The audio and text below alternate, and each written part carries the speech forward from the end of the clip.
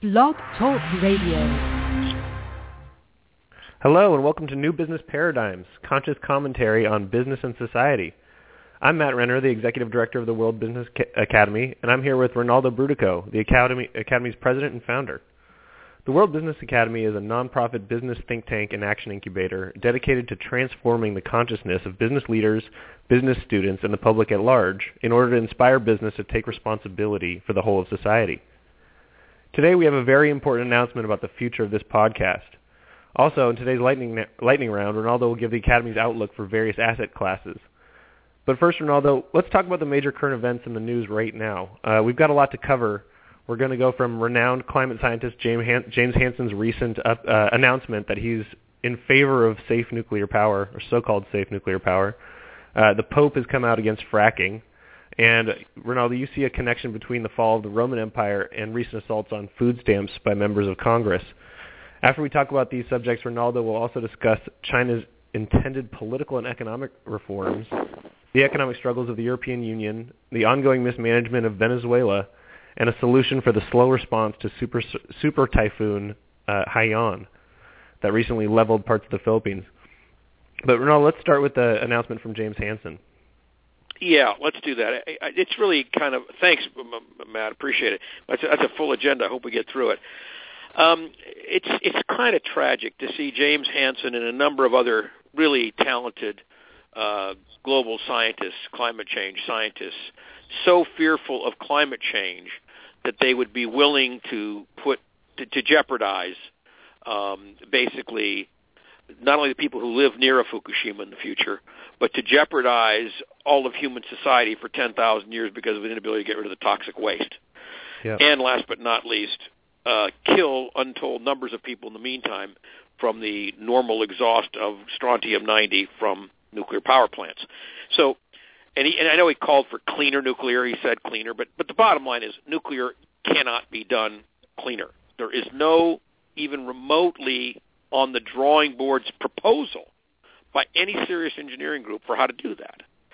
So I feel it's a tragedy on two levels, Matt. Number one, it's a tragedy that the best climate scientist in the world, James Hansen, would be so desperate that he would take the moral dive knowing of the environmental consequences, just the toxic waste alone. He probably doesn't know about strontium-90. He doesn't know that much about nuclear. And so what's happened is the nuclear industry has lobbied a lot of environmentalists to get them out of their fear of climate change, which is real, to support things that are absolutely crazy and in both the short and the long term. And by the way, the comment that he made, that he based it upon, which is really nuts, is he said it was because you couldn't ramp up renewables fast enough. And that's just not true. Because, yeah, that's the question I had, Rinaldo, is what's the calculation that Hansen's making here? Why is he in favor of something that he knows is also toxic for the environment?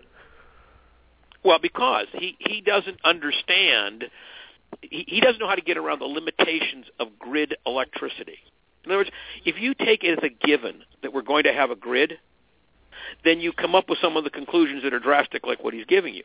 However, if you realize, like the Germans have, and like we have at the Academy, that you can convert unlimited resources, meaning unlimited solar, unlimited, the one I prefer is wind, unlimited geothermal, all clean energy sources, zero carbon pollution, and you can convert them at the source to hydrogen, and then deploy that hydrogen around the country, and therefore you can scale up as fast as you like, you absolutely poleaxe the very assumption upon which Hansen's decision is based. So the tragedy is he doesn't know enough about wind to hydrogen. He doesn't know enough about the hydrogen economy. And as you know, the Academy has recently made it a goal, starting in California in 2014, but then as fast as we can, we're going to be putting out a series of e-books. People need to understand that we're going to go to a hydrogen economy. That's what's going to replace coal. And if we use, and by the way, that's what's going to replace oil, all fossil fuels. And as we do that, we can do it as fast as we like, and we don't need to do a bargain with the devil for nuclear. So for those people who are even remotely on the fence about nuclear, please write us an email and ask me to go into greater detail of why nuclear is insane on every level. And I wish I had the time to write Jim a letter about how wrong he is about nuclear. But I don't have that time right now. Maybe Matt will figure out a way to get to it in the next week or so. I don't know, but we're so jammed up with other projects. But we need to get people like Hansen on board with the fact he doesn't have to take a dive like this ethically. In order, in fact, I'll be teaching a class at University of California, Santa Barbara, UCSB, this week on Wednesday, and this will be one of the subjects I'll be covering there. So it's really tragic that Jim Hansen would take this dive, and it's particularly tragic that he doesn't realize that he has to. So in some way we got to get that in front of him, but that's the comment I want to make for today. And his fear of climate change is real. We're, as people know who listen to this program, we're in a negative environmental feedback loop. We're looking at catastrophic consequences. The typhoon, which we're going to talk about in a minute, that hit the Philippines is a classic example of why that's going to keep happening over and over again.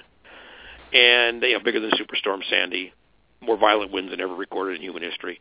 So I understand his fear, and I can see why the Philippines triggered this comet. But at the end of the day, he's falling for a false god.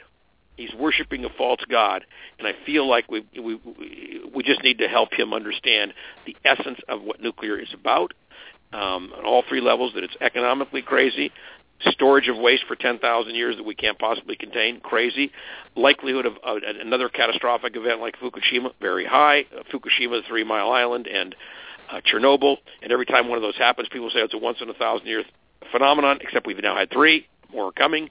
And last but not least, the constant raining of radioactive isotopes, strontium-90, on civilian populations, causing extremely elevated levels of cancer, which are clearly has been proven. So all of those factors are things Hansen doesn't know because he's a climate scientist. What we need to do is educate him on nuclear, which I'd love to try and do. Well, while we're on the topic of morality of energy sources, something really interesting happened recently where the Pope came out against fracking. Can you talk a little bit about that?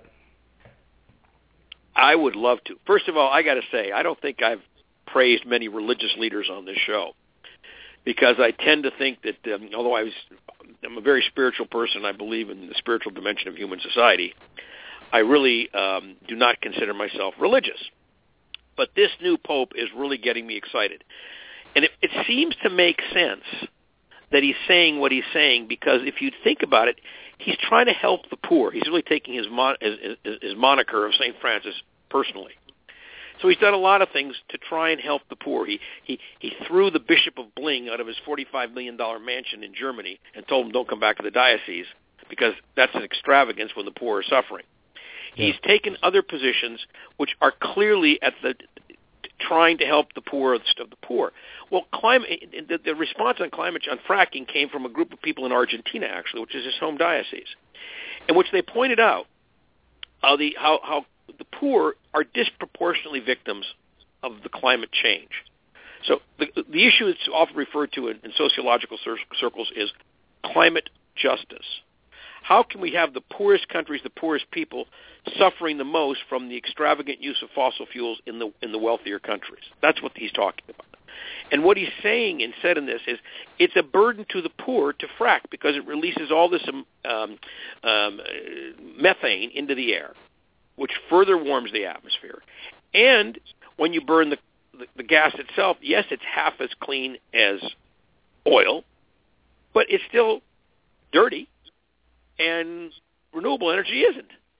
So what he's calling for is a more socially just approach to how we select energy sources, how we deploy energy sources, and how we use energy resources. And for that, I really want to applaud him, because it is an issue for the poor.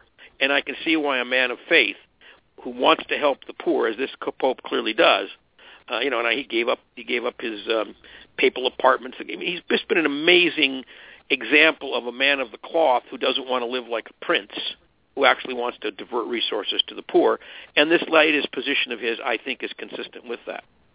Does that cover it for you, Matt? Or you want? Yeah, that's excellent. Absolutely. Yeah. While we're talking about the Pope, and let's stay in Italy here for a minute and talk about the fall of the Roman Empire.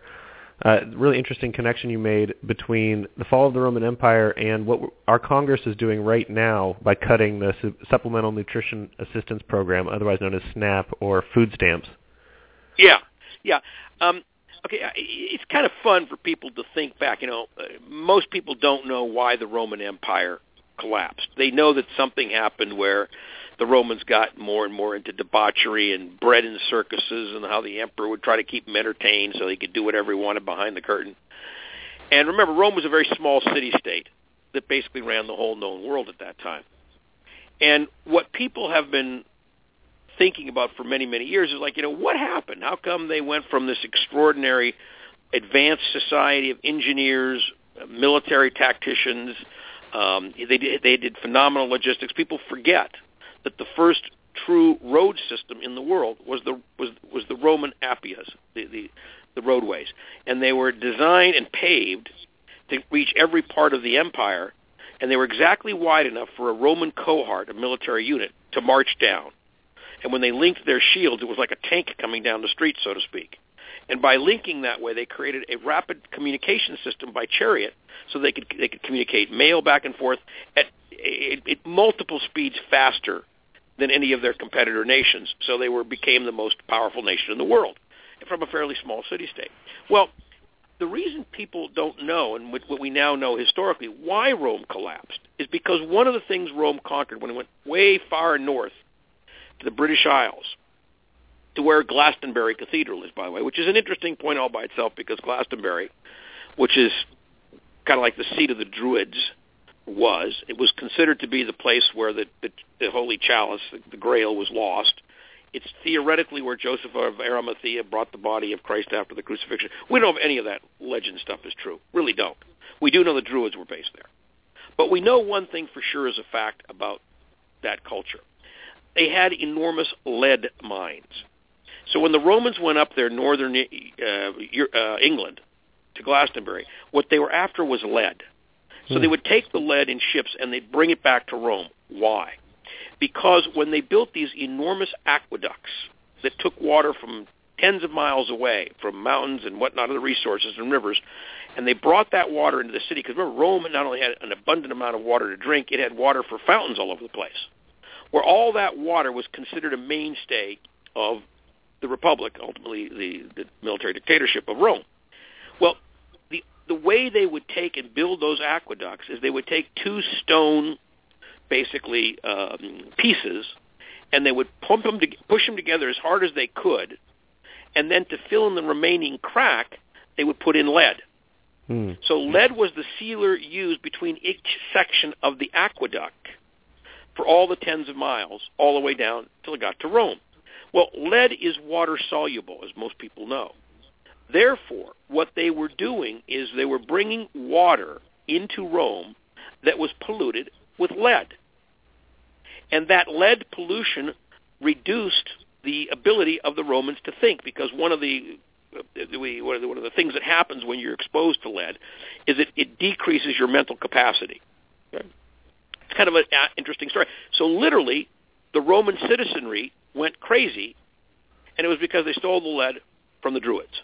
So a little payback to the Druids, which was a mystical, not militarily sophisticated, but very mystical, high culture, theoretically the culture of Merlin the magician, etc. This culture got its payback on Rome because the lead they stole actually took and drove the entire nation of Rome, the city-state of Rome, crazy. Now, how is the correlation to that? I was going to ask, what's the parallel then with what we're seeing today with Congress cutting nutritional assistance? Okay, so first of all, you got to know, and it's already been cut, and we're talking about further cuts coming up. So it's already been cut, and you have 47 million people in the United States today who are on food stamps. That's an enormous number of people. And with 47 million people on food stamps, we still have 14% of the toddlers in America, because these are food security jeopardized families. 14% have anemia, meaning they don't have enough red blood cells in their body because their food source doesn't give them a rich enough diet. One of the certain attributes of anemia in a child or toddler is that they will grow up with less brain capacity. So it doesn't make you crazy to have anemia. It just doesn't make you as smart as you would have been if you didn't have anemia. So at a time when we're asking more of our citizenry to be able to adopt or adapt to new job descriptions, to adapt to competition in a global world, to get more benefit out of a collapsing education system. And when you see the poor getting poorer and the rich getting richer, and the levels of anemia in America going up, such that the voters of tomorrow are going to grow up mentally impaired. Now, are they going to be certifiably crazy? No, not like the Romans. But they're going to be less sophisticated mentally rather than more sophisticated. And every time that percentage of anemia goes up, you have that many more people. I would say 14% of toddlers right now is an alarming number, which clearly means the country is dumbing down biochemically, so organically doubling down its population so that the poorest of the poor will not be able to compete, and not only that, won't be able to take advantage of the educational system. And that's totally apart from what we know is all the studies that have done that show that when kids get hungry, and you can particularly track this in the food stamp program because by the end of the month, typically the food stamps have run out, and so kids go hungrier at the end of the month, the beginning of the month. Those kids don't perform as well in schools. Why? Yeah. Well, think about it. If you're hungry and your stomach's growling, how much attention are you paying to your arithmetic? So just on the subject of what we need to do to be smart to protect our citizenry because they're going to be voting in the politicians of tomorrow, we cannot take any further cuts to food stamps. In fact, we should be expanding them. The vast majority of food stamps, 2/3 of them, go to children, families with children, elders, the disabled, and military. 2/3. Only 1/3 goes to so-called able-bodied people, and that's typically during job transitions. So we're not talking about a program that's being abused. We're talking about a safety net program that is vital even for the survivability of our democracy. And, of course, the moral issue, which I think is even larger, which is how can we allow people to starve in a land of plenty? Wrong on the moral level alone. What's the rationale here? Why is Congress doing this? I don't understand. Okay, well, first of all, it's doing it because it believes so-called entitlements are wrong. Now, they're afraid to say that about the entitlement called Social Security because the seniors will throw them out of office. Seniors vote disproportionately high. They're not going to complain about Medicare, the second biggest entitlement, because everybody on Medicare, which is all seniors, would also throw them out of office. So they're going around picking on the things that will cause the most damage to the least represented in our society. Mm. You know, it's almost like they should go read the New Testament. A lot of these people claim to be Christians. And I believe there's a quote in there to the effect that attributed to Jesus, which says, "What you do for these, the least of my brethren, that you do for me." I think we forgot that in this country. I think we've lost our moorings. We were no longer anchored to what's ethically and morally required. We've lost the ability to care about our neighbor. We don't seem to lose it in our own communities. We seem to do a better job when we can see the face of hunger right in front of us. But even there, as you know, Matt, I'm very involved with the homeless projects here in Santa Barbara. And even on the homeless issues, we're seeing tremendous resistance to taking care of those of us who are less fortunate at a time when those of us who are in the top 10% are astronomically increasing our wealth.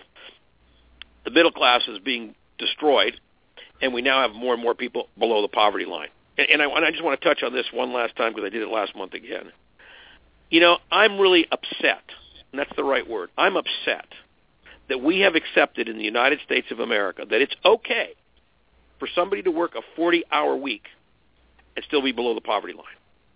That's a lot where those food stamps are going for the 1/3 that aren't elderly. Actually, a lot of it's going there for children, families with children, but elderly, military veterans, and people with disabilities. I'm really upset that if you got a job working 40 hours a week at McDonald's, you are below the poverty line. That's wrong. That's just flat wrong. It's morally unacceptable. And why did we accept that? If someone's working 40 hours a week, we shouldn't call them the working poor. We should call them the working. And one would hope that we'd start to rebuild the middle class rather than continue to decimate it, as we have been doing. And you ask, why is it happening? Because the power in Washington goes to the people who can lobby the most, and Citizens United is a huge part of that problem. It's just endemic in our system, and therefore, the analogy between the fall of the Roman Empire because of lead poisoning and the fall of America because its unwillingness to educate its children and is willing to put up with a 14% anemia rate in its toddlers and is no longer willing to do for its least fortunate people what it needs to do as a society. For all of those reasons, the fall of the Roman Empire is a precursor to the fall that's currently occurring in the U.S. For people who want to run around and say we're number one, the bottom line is, folks, we're not. The United States is number, 28th in education globally? I mean, I could go down the list. We're the last, we're the lowest of all industrial nations in terms of the quality of the healthcare system, and we're twice as high as the second highest coster. So the second highest system that spends money, we spend twice as much as they do, but we're the lowest in terms of results achieved of any industrial nation. So in terms of healthcare.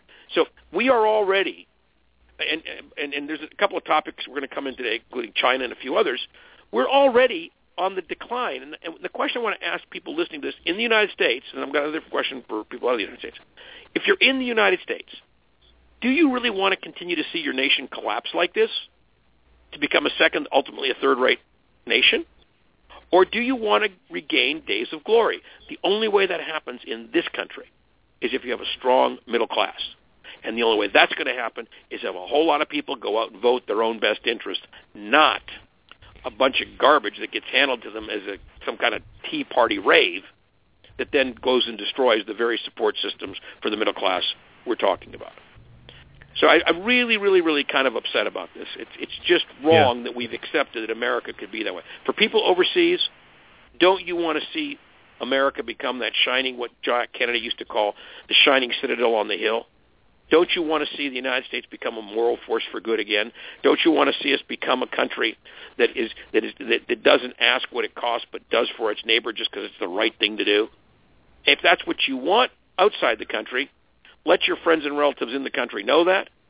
Write newspaper editors, blog, do whatever you can to encourage America to pull itself up by its bootstraps and get going again. And if you live in the country, this is the hour of crisis you're being called to. Do you want to fiddle while Rome's burning, in this case, while the U.S. is falling? Or do you want to do something about it? And if you do, tell your friends about this program and figure out what's the one thing you can do today to reverse that collapse. Because if you don't do one small thing, or one big thing, but one thing a day to reverse the collapse is what happens when we fail to do anything else to avert it. I want to zoom out a little bit and talk about what's going on overseas in China. They've recently announced a 10-year economic and political plan that is going to put them on a course that's very different than the one for the past 50 years. Do you have some thoughts about that? Yeah, I do, and I was just alluding to it. See, China on October 17th announced that they thought it was time to stop using the U.S. dollar as was called the global reserve currency. Now, they've been talking quietly for quite some time about this, but now they're calling basically to push the U.S. aside as the dominant economic power in the world. Iran and China already buy and sell oil without using U.S. dollars, and the rest of the world is starting to look at it. China, for example, in the last 2 weeks, has just floated 2 giant renminbi bonds. So that's the currency of China is renminbis, and Westerners bought them for a 3.3% return. So they're now issuing bonds denominated in Chinese currency. No one used to be able to do that. You had to be able to provide for large bond offerings that they'd be in U.S. currency because that was the reserve currency. Well, we're getting pushed off that throne, and the Chinese are pushing us there. They're pushing us off. And they're saying the American currency isn't stable and it isn't strong. The Chinese currency is, in their way of thinking. So it's time to stop being dominated in the monetary system by the U.S. dollar. In addition, in that just last week, as the second shoe dropping, the Politburo, the Chinese Communist Party, made its major announcement of its program for the next 10 years. That's significant because 10 years is roughly the time that the new prime minister and his team have in office. Now, under the Chinese system, you get 10 years. And you announce at the beginning of that 10 years how you're setting the stage. Now, Chinese politics are extremely opaque. I'm reminded of that famous Winston Churchill quote, China is an enigma surrounded by a riddle, and emerged in mystery. Meaning, it's always hard to divine or to figure out what China is doing and why it's doing it, even when it says something, because it's all the boxes within boxes, thoughts within thoughts, and often it's very, very obtuse.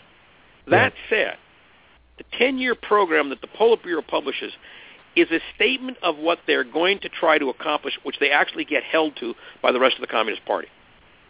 Now, I wouldn't have expected them to say we're going to become more democratic in those 10 years, because they're not.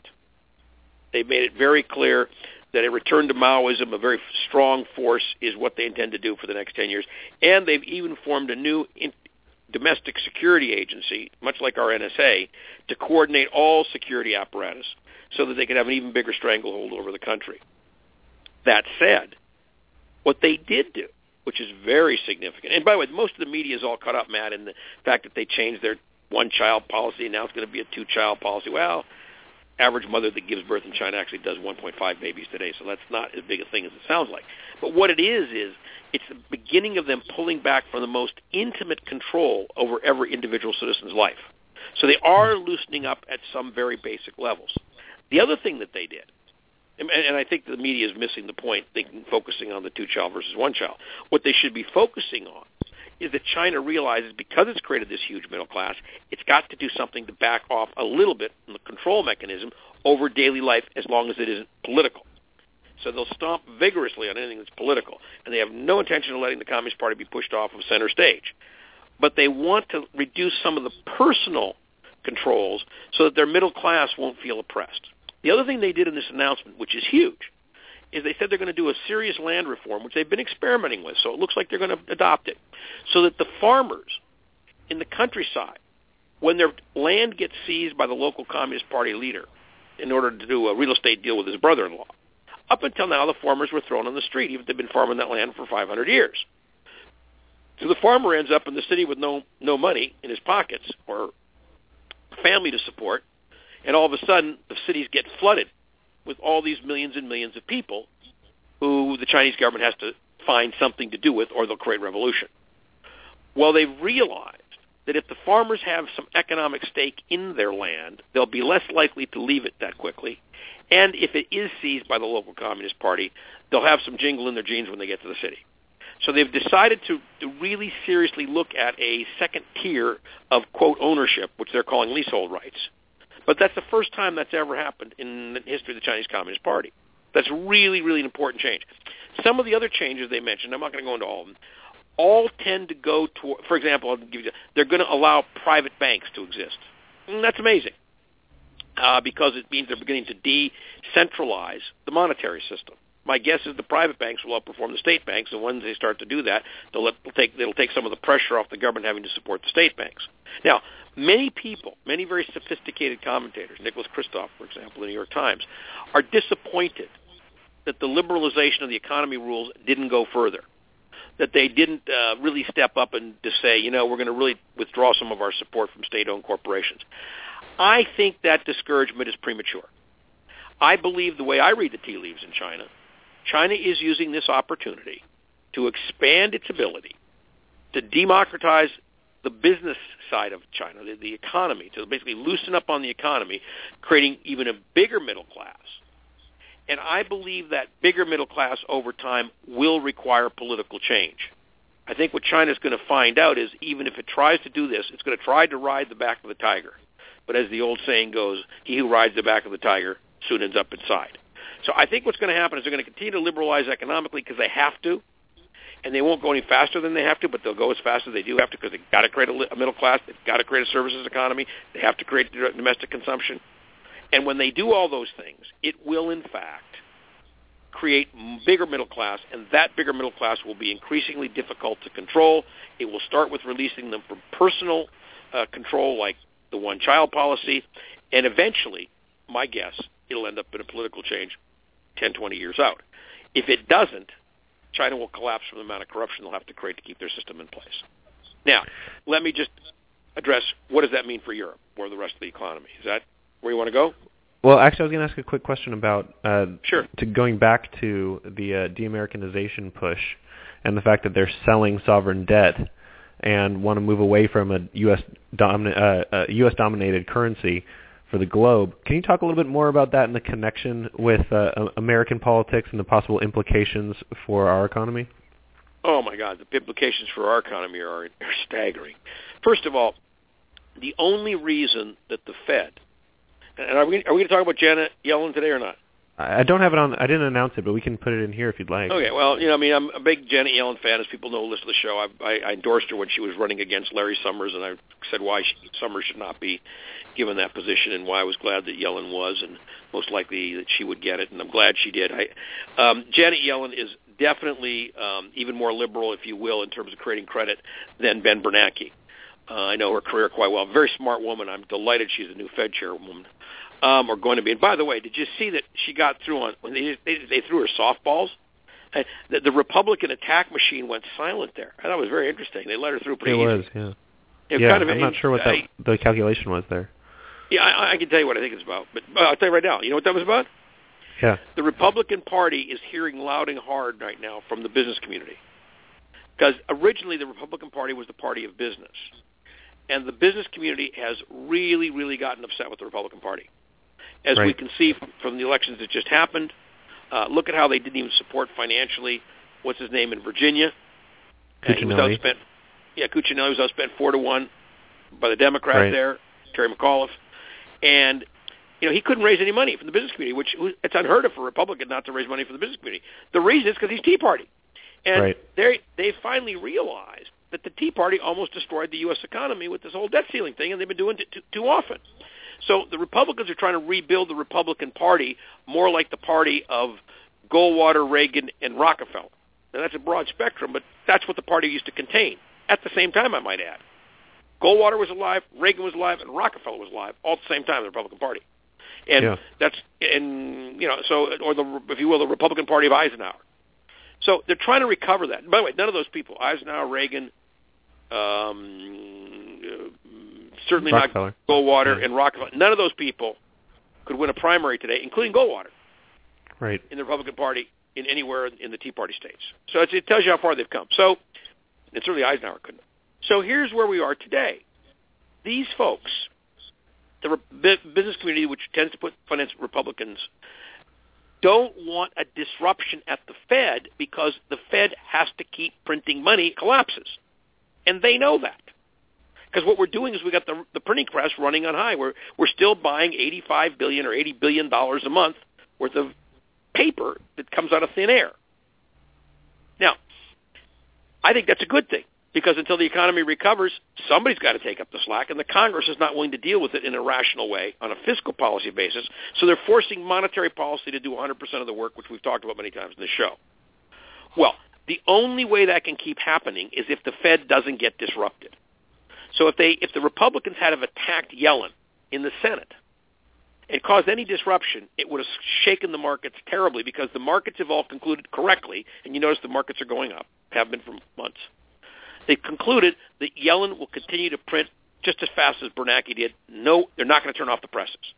Right. And right now, that's what scares them. The Wall Street doesn't want to turn the presses off.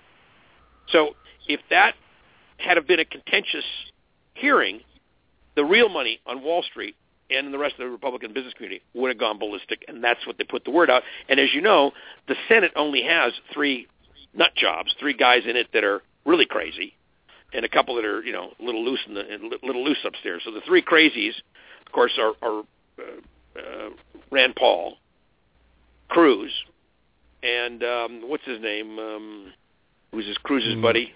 Yeah, I'm forgetting right newly now. Newly elected, first termer out of, I want to say Idaho. It'll come to me. Anyway, I forget his last name.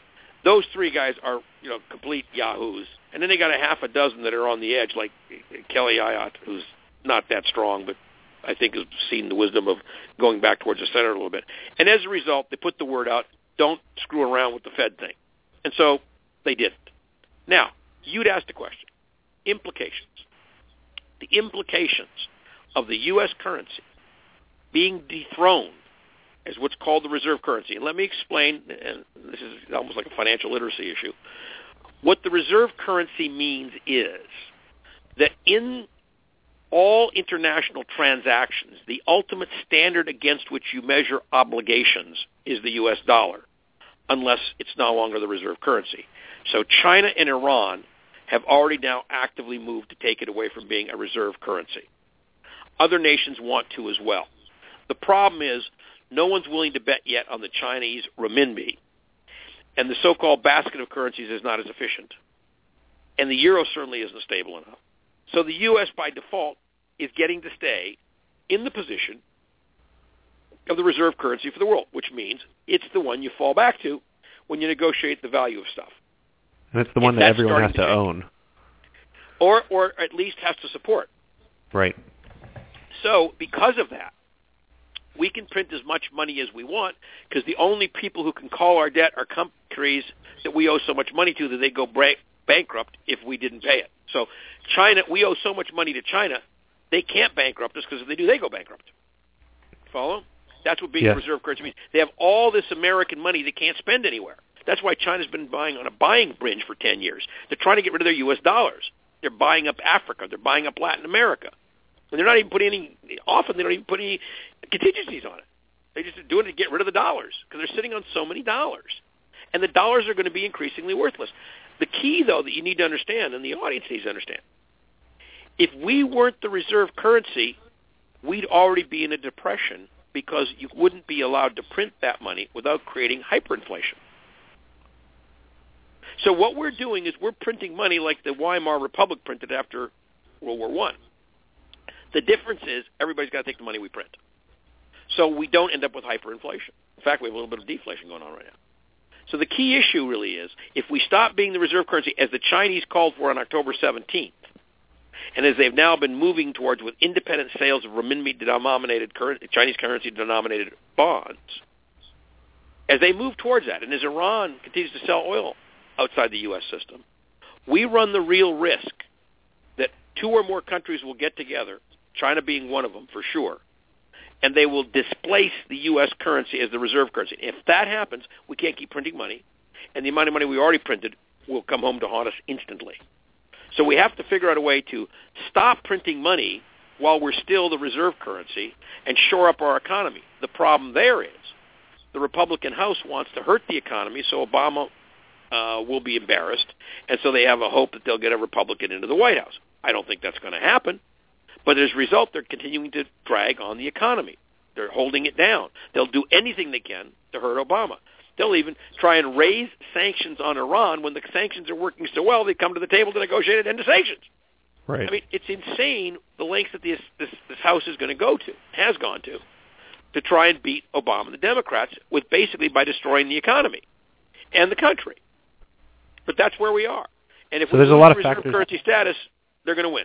And actually win in a way they don't want to win. There's a lot of factors that play in that calculation, but I'm wondering what you think the outlook is for China's ability to actually de-Americanize the world economy. Well, I think that it's not good today. I don't think they can do it today for a whole bunch of reasons that are practical and pragmatic. However, the tables are turning. Yeah. The size of the Chinese economy is continuing to grow at such a significant rate. And by the way, I believe the modest steps they took in this 10-year plan will keep China growing at least 6-7% per annum. And they'll keep converting their economy over so they're doing more domestic consumption relative to their total production, which means they're a little bit less dependent on the rest of the world. However, in the process, they'll end up owning more of the rest of the world, and therefore they're going to be more interrelated. So it's a very interesting conundrum they have. But they believe that if they continue owning more and more of the world, and the Chinese currency continues to get stronger, which it will, and the U.S. dollar continues to get weaker, which it will eventually, then China comes out ahead. So when will that be? Well, here's when it will be. If the U.S. goes into another serious, deep recession, China will pick up all kinds of people who want to follow them and start adopting the renminbi as the currency of last resort. And it doesn't take a lot of countries to break away before you have a split reserve currency. I could see the day within 10 years or less where China is the reserve currency for huge parts of Southeast Asia. and the U.S. dollar is the reserve currency for the rest of the world. In fact, I could even see where China could be the reserve currency in Southeast Asia and Africa, and the U.S. dollar would be the rest of the world. That is also dangerous for the U.S. because it means that the freedom the U.S. has to print money would be just that much more circumscribed. So while we're talking about macroeconomics, let's touch briefly on Europe. It sounds like there's a good story out of Ireland that they're emerging from the bailout. Yeah, it's really great. First of all, that's not surprising, you should know. The reason they're emerging is because their recession was caused by a dramatic inflation of their real estate. So the theory always was that once they got their real estate absorbed, once they got all the real estate that they had overpriced and the prices crashed, and then people started buying back into the market slowly but surely at the depressed prices, there was always a belief that that would cause Ireland to restabilize, because Ireland is not a crazy country. In other words, they're not doing anything to intentionally hurt themselves. They just way overfinanced their real estate. They got caught in a giant real estate bubble. It collapsed because of the bubble globally, and they were left with so much real estate at inflated prices, their small economy could not absorb it. Well, they've been diligently working for the last 4 years to fix that, or 5 years actually, and they're exiting, meaning they no longer require loans from the European community to meet their budgets. So that's the first country that's been sick that required emergency euro infusions that's emerged without having to have the European Union pull it out. In other words, they don't require that safety net right now. The other countries still in grave crisis are, in the order of greatest crisis, Greece. Probably second greatest crisis, I'd have to say, would be Portugal, although I think Portugal's going to be okay. And probably Greece is going to be okay in the long run. And, of course, you got the question of what's going to happen with Italy, but that's wound up in culture, politics, whether or not they actually do get free of the former prime minister there, Berlusconi. Berlusconi, and he's going to wear this ankle bracelet, and he's going to be confined to one of his palaces. But just the fact that he's been convicted and now thrown out of the Senate, his party's in shambles. He's trying to force it back under control. It looks like he can't quite get it done.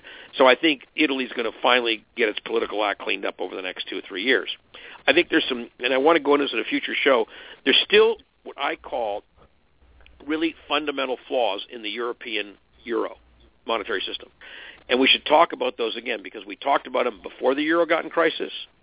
What we described is what put the euro in crisis, and those fundamental flaws have not been addressed. So they've pumped a lot of money to get past what they thought was the problem, but they haven't fixed the fundamental that got them the problem in the first place, and that would be worth a longer conversation in a future program. Yeah. And the one country you didn't mention there is Spain. What's your outlook for Spain? Well, my outlook for Spain, I should have mentioned Spain. Spain, first of all, I think is going to end up like Ireland. It's going to work its own way out. For a whole bunch of reasons, I think that's true. First of all, after Germany, Spain has the most renewable energy of any country in Europe. And I think Spain, again, got caught in the real estate bubble. Their real estate was particularly inflated because Spain is so popular with Europeans, so everybody wanted to have their place on the Costa del Sol. Real estate values went to unsustainable heights. Spanish banks financed it, shouldn't have. Bubble collapses globally, collapses in Spain, and the Spanish banks are sitting there with gazillions of dollars of debt that they can't possibly service, and everybody underwater. And then they went from that to an unemployment rate of as high as 50% of Spanish youth, 25% nationwide. Having said that, what Spain is doing, which is what Ireland did, is working their way out one peseta at a time. In other words, their real estate values have crashed. They're now back to sustainable levels. Their energy system is more affordable because so much dependence on foreign oil has been reduced, so that gives them a competitive advantage. They have an extremely vibrant and strong, cohesive, small appliance manufacturing sector, particularly headed up by the Basque community in Mondragon. They have a lot of inherently stabilizing economic policies in place right now, and I think they recognize the fundamentals that had to get addressed. the one real black cloud over the Spanish horizon, which people should be looking at, is what will happen to Catalonia. Barcelona is a city that contributes way more to the federal budget than it gets back. Catalonia is the province that Barcelona is the lead city in, and the Catalans have decided they want to break from Spain. They're not going to be allowed to do that, obviously. There's going to be continuous contention between Barcelona and all of Catalonia and Spain, and that internal division has a possibility of causing future adverse sociological and economic ripples that we all have to monitor before we can feel safely that Spain will get out of the woods. See, Ireland had going for it is it was a unitary culture, all pulling in the same direction, just trying to get by a bad slip in the road. Spain's trying to do the same thing, but with a badly fractured culture. Yeah. Well, I want to get to the super typhoon we just saw that wrecked the Philippines. What's your idea here, and a way that we can avoid these insane delays in aid reaching areas affected by natural disasters? Yeah, I think first of all, Typhoon Haiyan, which hit the Philippines. And remember, we saw that on our television sets 2 days before it hit the Philippines. We knew it was a mother storm building, just like we saw Sandy getting ready to hit the Northeast. And despite that, we didn't do anything. We waited till 11, 12 million people got wiped out, and the pictures started coming back before we started even moving the aircraft carriers over there. I'm told that the first 12 helicopters that were able to start delivering water and food in a country that had lost its roads and its ability to pass because everything was debris strewn, the first 12 helicopters came off that aircraft carrier, the U.S. aircraft carrier, that docked just a couple days ago. So they went for 5 days. The whole country went for 5 days without food and water and electricity. And in some areas, they went for 6 to 7 days. Now, and when you have an infection from a piece of, from any kind of injury you sustained, let alone something that was a serious injury, you got to treat that infection. Well, there's no electricity, there's no power, there was no drugs, there was no hospitals, or one hospital that was like basically had nothing, but they could suture people. They had some thread and needles. That was about it. So you got to ask yourself, why haven't we learned? Bill Clinton, former President Clinton, wrote a report right after the tsunami that hit Thailand a few years ago, basically pointing out all the ways that the international community needed to get its act together in order for us to be more effective in a humanitarian way when the next disaster struck. Now, what's interesting is that basically that report was released, put on the shelf, and not one of its recommendations, to the best of my knowledge, was ever implemented. So we studied it. We said, here's what we got to do in the future, and then we ignored it. And then we see a storm like Superstorm Sandy. It's coming at the Philippines 2 days before it gets there, and it's not anybody's job to get ready so that as soon as the storm passes, you can get on the ground and start delivering food, water, sanitation, medicine, etc., shelter. Now, that kind of craziness doesn't make sense to me in a world where we know that Typhoon Haiyan, which had the highest recorded winds, over 190 knots, over 200 miles an hour, ever recorded by storm. That was undoubtedly the biggest storm ever recorded in human history, bigger than Superstorm Sandy.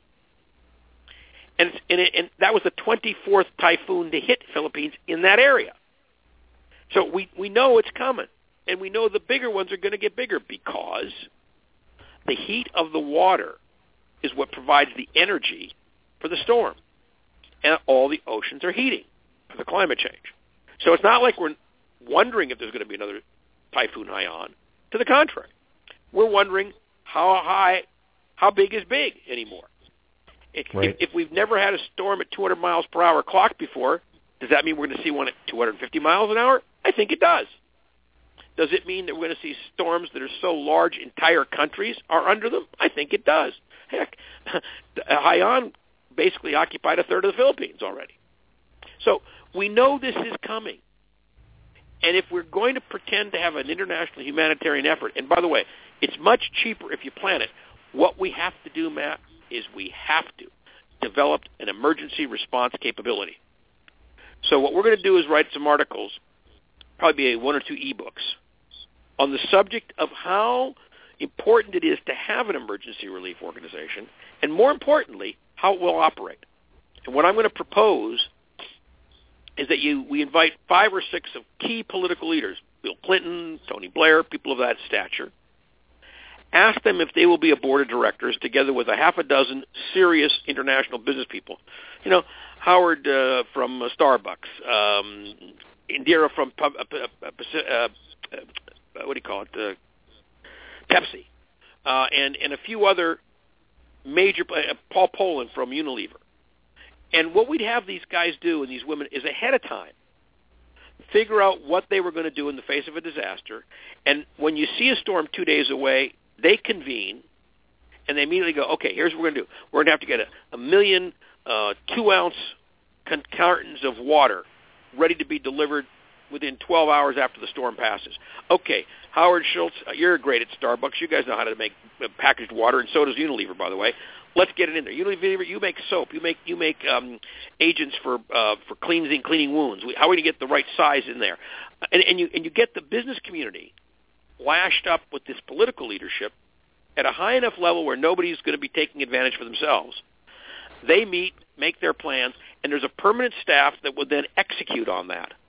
And what you'll see is a radical shift so that when you have 11, 12, 14 million people, and it's going to go up, as you know, if you listen to the show, we've been telling you that where 900,000 people were affected in Katrina, 300,000 which are never going to come back to New Orleans, we told you, as the storms get bigger, it'll be millions and millions and tens of millions of people. And that's what's happening.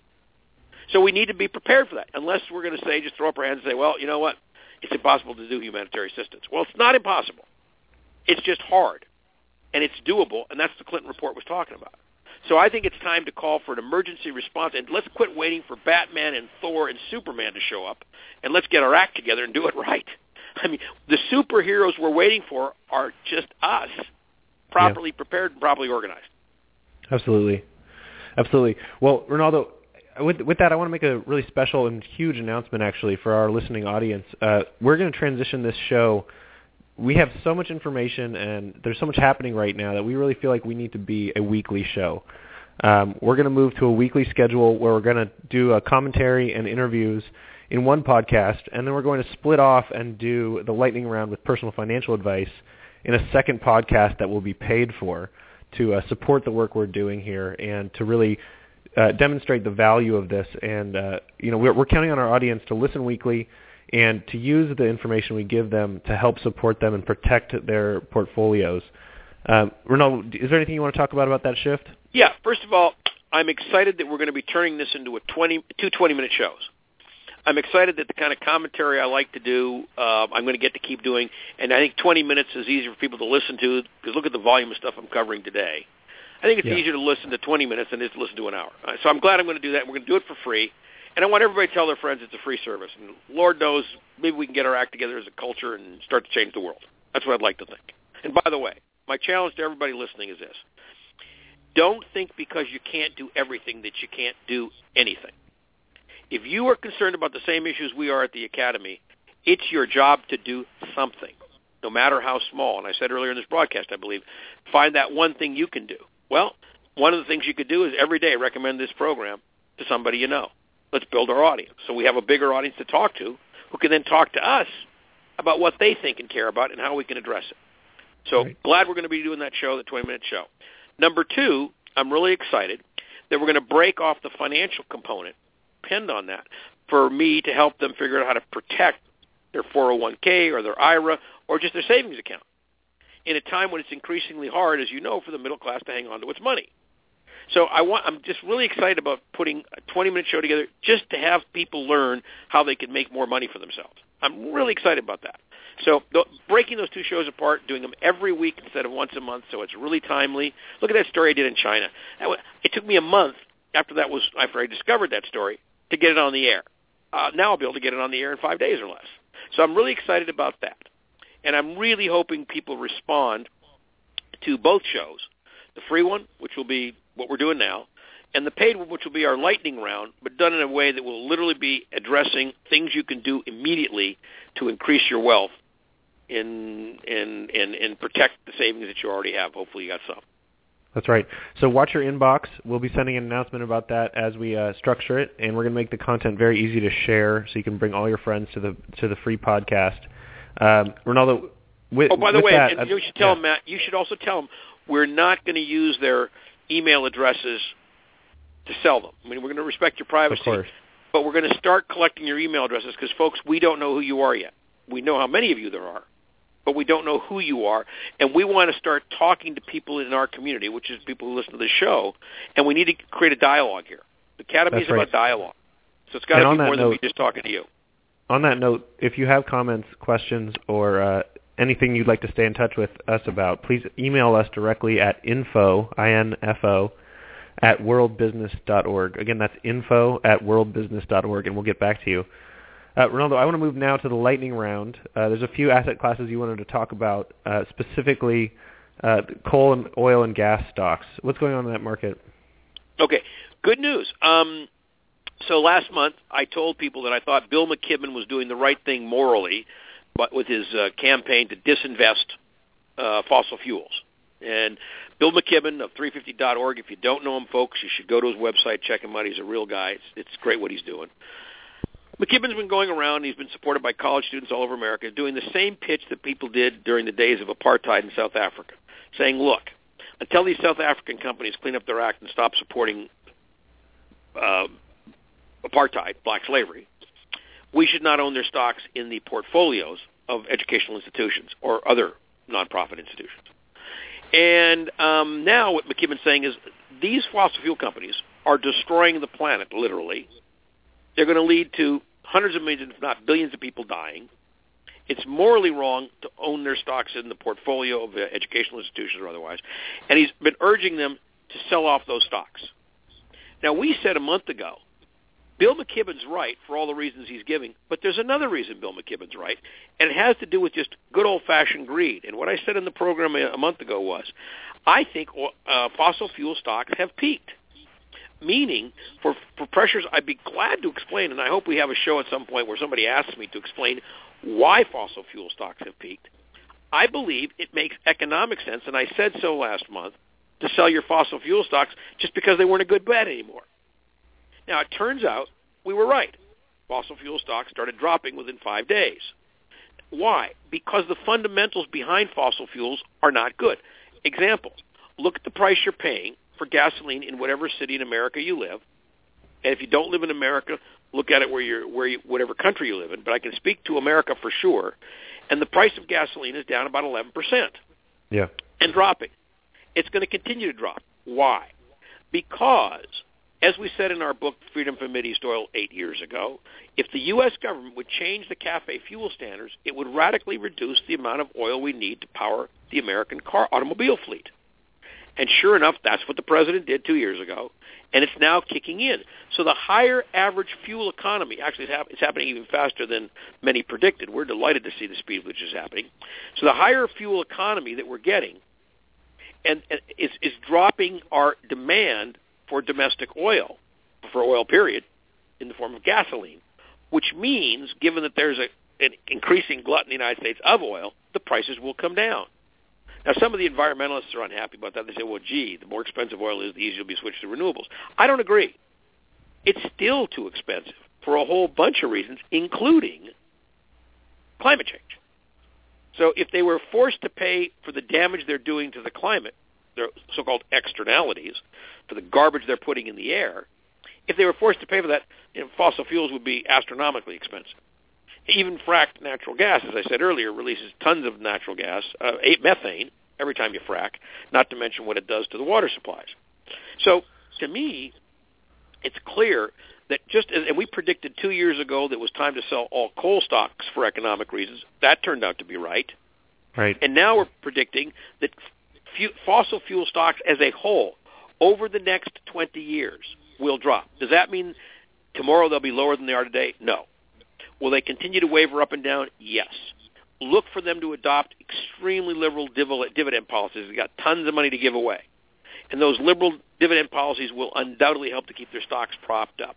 But if you look at the capital asset of their balance sheet, what you will see is that fossil fuel companies have peaked, meaning the amount of proven reserves times the dollars per barrel for every barrel of oil you can get from those reserves is not going to continue to rise, and therefore their balance sheets are going to begin over a period of number of years inexorably to fall lower. At some point, they'll be forced to actually write off all the barrels of oil they can't recover. That's in the future, although as Rolling Stone pointed out a year ago, clearly their balance sheets are full of more water than they are oil. That's a joke, but it's true. Well, Rinaldo, you mentioned coal, actually, and one of the largest utility companies in the country, the Tennessee Valley Authority, is cutting its coal usage by 20%, getting rid of coal or dropping their generation of power from coal from 38% down to 20% and replacing that with solar and hydropower. Is that another example of the coal industry's death knell?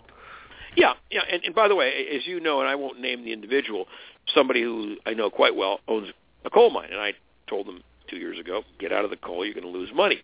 They said, well, yeah, America's going to slow down coal, but we'll still be able to sell it everywhere else in the world. And the answer is they won't. Here's why. In the U.S., and you just mentioned the Tennessee Valley Authority, which is one of the largest utilities in America, they just eliminated 20% of their coal-fired capacity. I believe they will eliminate another 20% within 12 months.